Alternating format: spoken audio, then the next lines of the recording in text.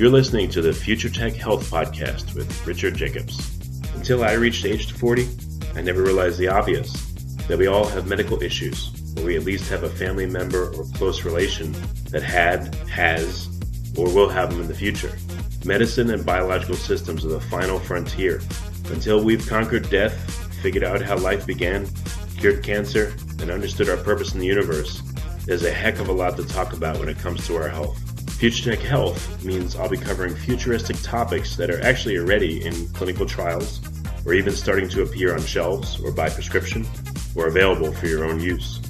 We dive deep into stem cells, CRISPR-Cas9, the science of sleep, epigenetics, medical testing, cancer, ketogenic diets, stem cells, aging, regenerative medicine, and more. My goal for you, the listener, is to learn from these podcasts. You may very well learn something that may change the course of your life for the better, steer you towards a new career, or give you insight into addressing a serious medical problem. Remember, however, this podcast and its content is informational in nature only. No medical, tax, legal, financial, or psychological advice is being given. If you enjoy the podcast, please listen, subscribe, like, and share it with friends. Thank you. Hello, this is Richard Jacobs with the Future Tech and Future Tech Health podcast. I have Arnold DeLoof. He's the author of the book, What is Life? The Immaterial Dimension and Communication, Life, Mega Evolution, Decrypting Life's Nature. He's worked as a professor of biology at the University of Leuven in Belgium since 1973. His major interest is in the evolution and mode of action of the endocrine system of animals. So a lot of good stuff to talk about here. So Arnold, thank you for coming. It's a pleasure to be with you. Yeah. So Arnold, what has been the focus of your studies for so long? What fascinates you about life and about organisms? Yeah. Well, my original basic interest was, when I did my PhD study, the endocrine system of animals, in particular of insects. So actually, I am an animal physiologist by training. But when I started my PhD, that was in the late 60s, there was a very big this difference between the attitude of vertebrate hormone people and invertebrate hormone people. I was in the corner of the insect people at that moment. When I started, only one insect hormone was known. And the attitude at that time was, insects, they are just black boxes. They don't have hormones and they don't need it. That was vertebrate people said. But I saw the complexity of the physiological system. I said that is not possible and be as complicated as the vertebrates. That's where my interest in evolution started. So the way to go was, identify the hormones of insects. So, and that is what I have spent most of my life in that area. So my laboratory identified dozens of new these hormones, and in the end, and the end result of that is that insects are, for their hormonal system, as complicated as the vertebrates, but for evolution, even more. Many of the hormones are almost exactly the same, which was a very good indication for the common descent principle of evolution theory. Yeah, so what have insects taught you about evolution? Well, that they are ahead of the vertebrates in evolution. Yeah, we always think that they are simple animals. They are not. They had a very clever strategy. Well, being small, a very high reproduction this rate, and most of all, they miniaturized almost all possible things. They are small. Well, I usually just compare it with, if we talk in this computers, vertebrates with their big brain, these are the animals that choose the wrong side of evolution, in fact. So their brain is like the huge IBM computers in the time. Insects are the ones that have miniaturized everything. Those are the telephones that we have now in our hand with their huge this memory. So that is, in fact, is just opposite for what most people think. These insects are many, many, many generations ahead of us. That's they're masters of miniaturization. Miniaturization. Yeah. Well, as some of the hormones in their brain, these protein hormones, are only made by 2 cells, and that's it. That's enough. It's impossible with vertebrates, of course. Yeah. And then the next point in my career was after I became professor here in Leuven. Yeah, most professors here have to teach a lot, in particular to bachelor students. So I was giving a course for general zoology, several other courses too. And in that course, I introduced the idea of evolution, this theory. But I taught the students, well, there is a big problem with that theory because evolution should deal with the evolution of life in its totality. There's not just how the new species come into existence. Of course, that's important. But the problem with that is, if you want to study the evolution of something, define your subject, and only then you can be sure that at least the explanation you will come up will deal with the right thing. And then what is your focus on? I did focus on, just to continue for a little bit, this one of the students said, well, if it is so difficult to define life, why don't you do it yourself? If none of the definitions that were available in the early 70s please you, why don't you yourself? So I said, well, that's quite a challenge. And then I started to do that, and it took me about 2 years before I found out how to do it, how to define life. What turned out is to be the problem. Most biologists thought it was not possible. That was all textbooks compare living systems with non-living systems, just comparing the opposites, which was done all the time. But why did that not yield a definition? I have been thinking until through a book on philosophy, I came to a sentence that said you have to, one thing of one property can only have one opposite.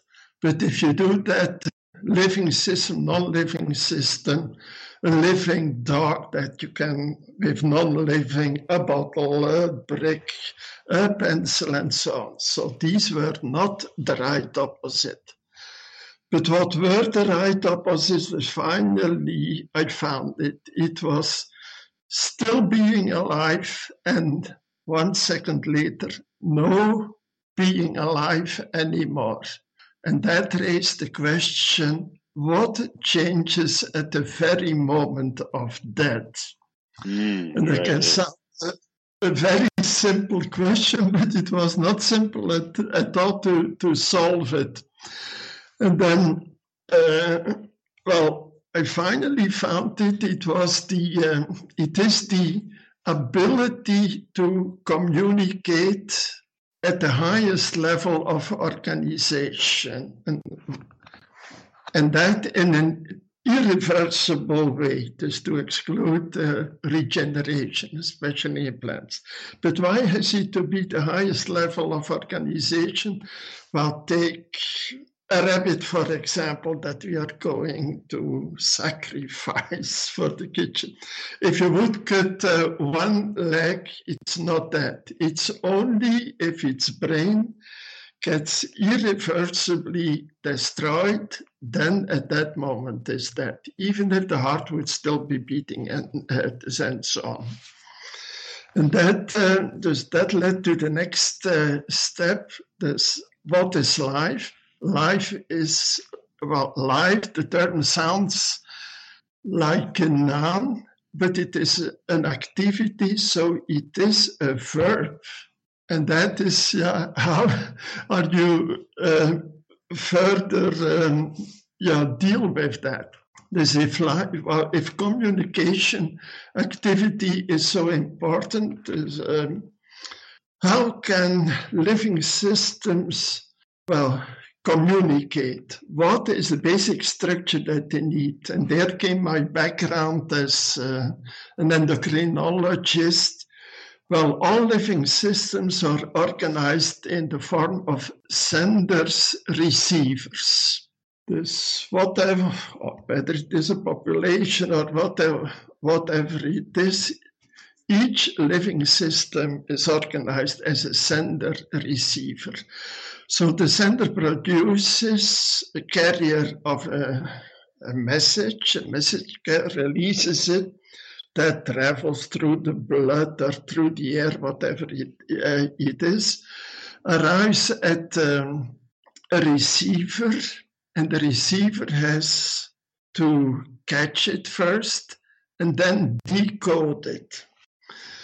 That was the next step. Quick question here. Would you say that individual cells within our own body, for instance, they exhibit all these things as well? Sending, receiving, interpreting? Yes, very good question. Any level organization does that.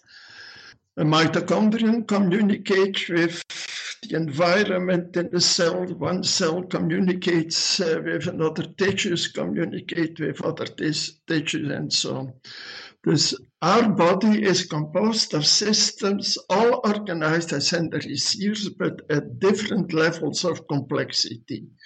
And if you add all that up, then you have the total communication activity of the thing. But that is an enormous complex system, but based on a very simple principle. But then can we go back for a moment? You said what changes the moment that an organism dies? What kind of communication? Why do you think that an organism dies? For instance, when its brain is crushed, I guess there's a master signal maybe that goes out to the rest of the body that tells it, all right, disband. The electrical one. It is the electrical dimension of cells that gets irreversibly destroyed. That falls to zero. All cells have a membrane potential. They drive an electric current through themselves, that they make this by themselves. And a cell dies at the very moment that it loses its electrical dimension. That it has no membrane potential anymore. This does not drive an electric current through itself, but in an irreversible way. That's important. If they can regenerate, then it's not that yet at that moment. So it is the electrical dimension that matters. Okay. And have you studied viruses, for instance? what is your determination of viruses? Are they alive or are they not, according to your criteria? A virus is not living at all because it has no membrane, no membrane with ion pumps and channels and so on. This virus cannot produce an own electrical dimension. It's just a clump of organic molecules, DNA, RNA, with some proteins. Well, they do seem to have purpose and intent. They do seem to have I don't know if you can call it a desire to propagate themselves, and they do seem to take action in the right conditions. So what is it about them that makes them not alive to you or to other people? Yeah, but it's not enough just that they reproduce. They do not reproduce themselves like, cells are so they get reproduced because their host does that. So the viruses do not do that by themselves, and they certainly do not have a goal to do that, because in evolution there is no goal, and not even a physiology. Where do you think viruses come from, for instance, and they do have their own unique code because they act differently, but where do you think they come from? Oh, they must have been split off from DNA molecules, but if they are DNA viruses, a small piece that got loose was taken up by a cell and got reproduced. So they are sort of breakdown products from bigger DNA, these molecules that in the end behave themselves as parasites. Okay. So I'm sorry I interrupted you, but continuing on with your studies, please go ahead. Yeah.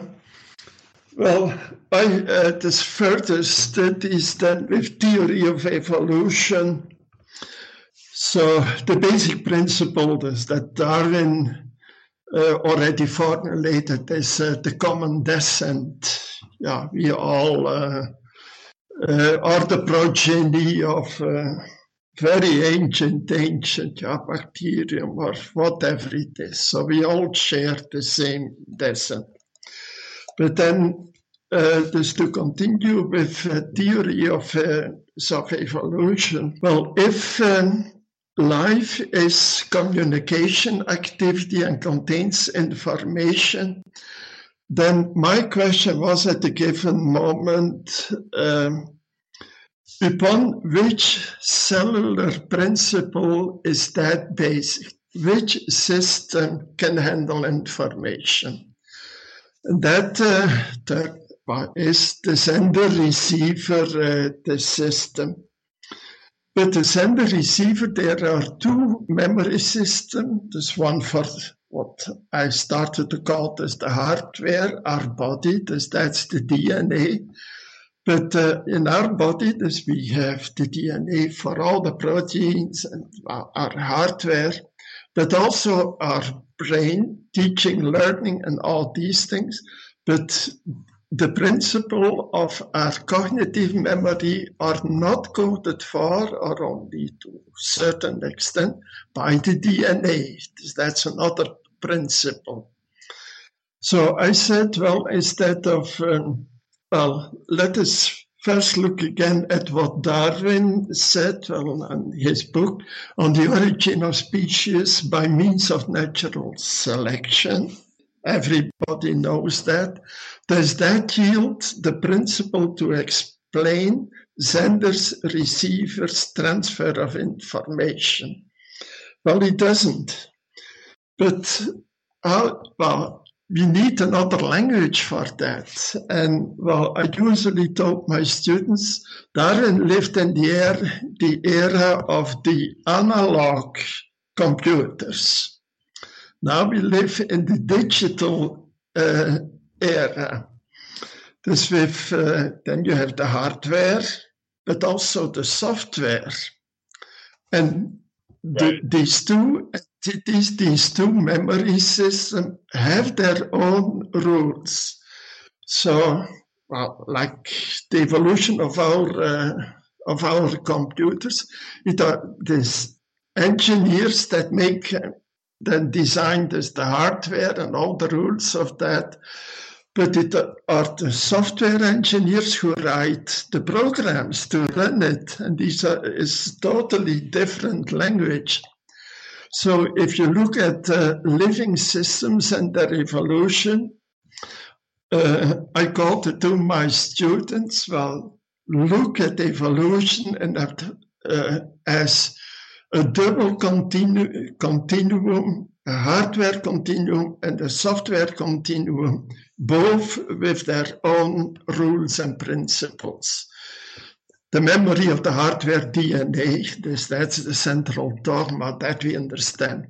The software, that's how our brain and teaching, learning works, that we hardly know anything about it. That's the next big challenge for the generations to come.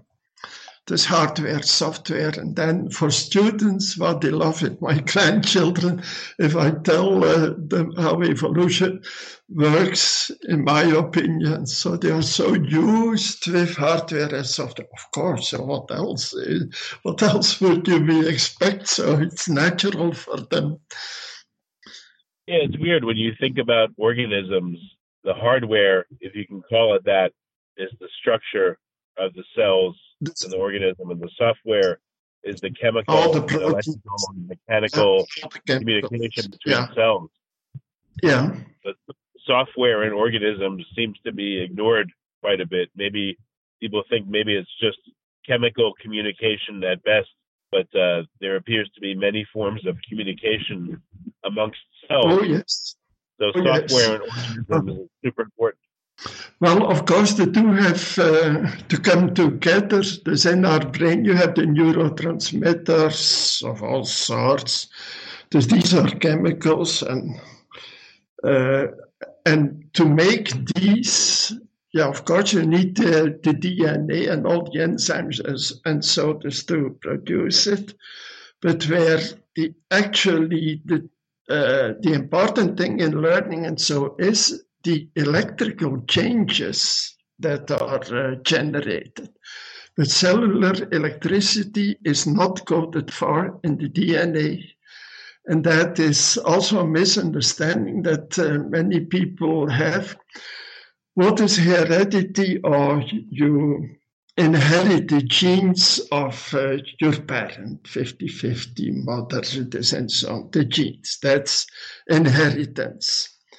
But what about the electrical dimension, which is not coded for in the DNA, or only because it is carried by sodium ions, potassium ions, and so on. So that's not coded. Well, this is shared by the parent cell to the daughter cell. Part of the membrane of the parent cell is shared with the daughter cell, and that contains the ion pumps and so on, the electrical dimension. So we have two memory systems, and both are inherited. This one is truly inherited. The other one is, the electrical one, is just shared between parents and daughter cells. Okay. Where do you think life came from? How did it originate? I'll give you an easy question. What's your answer? What's your answer to that one? Well, the virus, is that the question again? No, where did life, where and how did life originate? I was joking that I'm going to give you an easy question. So that's my easy question for you. I think it originated on Earth in the primitive sea in the hot water, but I do not exclude the possibility that with meteorites, carrying bacteria, or these ancient bacteria, that may also have been at the origin of life. So I would not exclude that possibility. But if it originated on Earth, it should have been, life should have been originated in the form of these primitive bacteria were around volcanoes in the sea.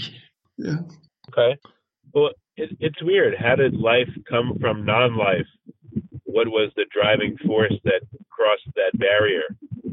It's a strange thing to think of. How could that have happened? If it comes from out, is that your question? How would life have first made the jump from non-life to life? How do you think that first crossing happened? Yeah, from non-life to life. That's the acquisition of the electrical dimension. So there must have been a formation of a compartment. There's a lipid membrane. There's, according to specialists, that was not that difficult to make a membrane sac. There's of lipids. And at certain evolution, proteins must have come into being, which were lipophilic. So when they encounter the membrane, they jump into the membrane. If one of these proteins could transport protons, this hydrogen ions, from one side to the other, that was enough to establish the first electrical dimension. And that system has been continued for 1 billion years before then, sodium and potassium and so took over. So the acquisition of becoming life was the acquisition of the electrical dimension. And there's the ion that did it was probably the proton, of which by the activity of that protein, its concentration became different inside towards the outside world. On which side the highest concentration was did not really matter. So it is electricity where it was all about, in my opinion at least. Okay, well, very good. So what are you thinking about today? What is your most recent thoughts, and what do you want to figure out now? Well, I'm retired already quite a number of years, and I still continue thinking and writing about hormones. There's more than about the theory of evolution. There's once you have formulated the concept, that's it. But what for the moment I do is thinking about big holes in our knowledge on hormones. And one particular hormone is the one I started to study already 50 years ago. There's a hormone that keeps insects young in their larval stages, and at the moment that they no longer produce it, that's when that disappears from their body, then they start undergoing metamorphosis. There's a very beautiful process, very drastic and so on. So that hormone in insect is known, its chemical is known from 1968. It's a very small one, but it is also present in our body in large quantities, but nobody knows what it does. There's no vertebrate and cannot explain how we can be a child and is being young without using a hormone.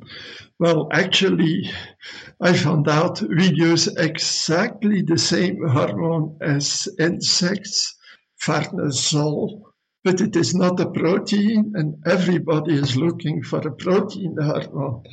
But it is a terpene, very simple, this molecule.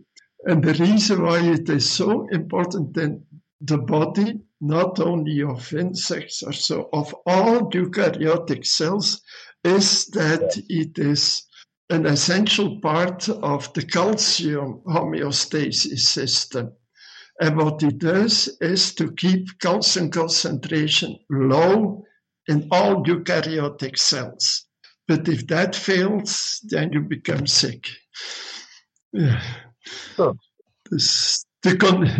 My major interest is now this that hormone and the relation with calcium. Yeah. Okay. So it's trying to keep calcium at a certain level, you're saying? Yeah. Excuse me. So you're saying the organism's regulation of calcium is critical? Yeah. That if it's not regulated properly, Yes. Well, it has also taken a long time in my life. I am now 78 years old. It's only less than 10 years that I realized myself how important calcium is. And second thing was, why can calcium be used as a secondary messenger? That's very important, this molecule. And to my own surprise, as it turned out, it can be a second messenger because calcium is toxic in cells. What does it do? Well, many proteins and also other molecules change form when the concentration of calcium in their environment rises. And the most obvious example of that is muscle contraction. That's always calcium up and down, calcium this, that. Oh, okay.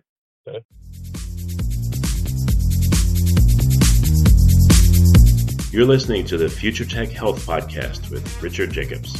Until I reached age 40, I never realized the obvious, that we all have medical issues, or we at least have a family member or close relation that has, or will have them in the future.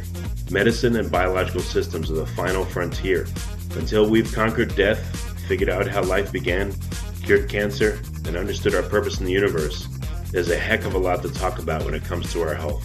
Future Tech Health means I'll be covering futuristic topics that are actually already in clinical trials, or even starting to appear on shelves or by prescription, or available for your own use. We dive deep into stem cells, CRISPR-Cas9, the science of sleep, epigenetics, medical testing, cancer, ketogenic diets, stem cells, aging, regenerative medicine, and more. My goal for you, the listener, is to learn from these podcasts. You may very well learn something that may change the course of your life for the better, steer you towards a new career, or give you insight into addressing a serious medical problem. Remember, however, this podcast and its content is informational in nature only. No medical, tax, legal, financial, or psychological advice is being given. If you enjoy the podcast, please listen, subscribe, like, and share it with friends. Thank you.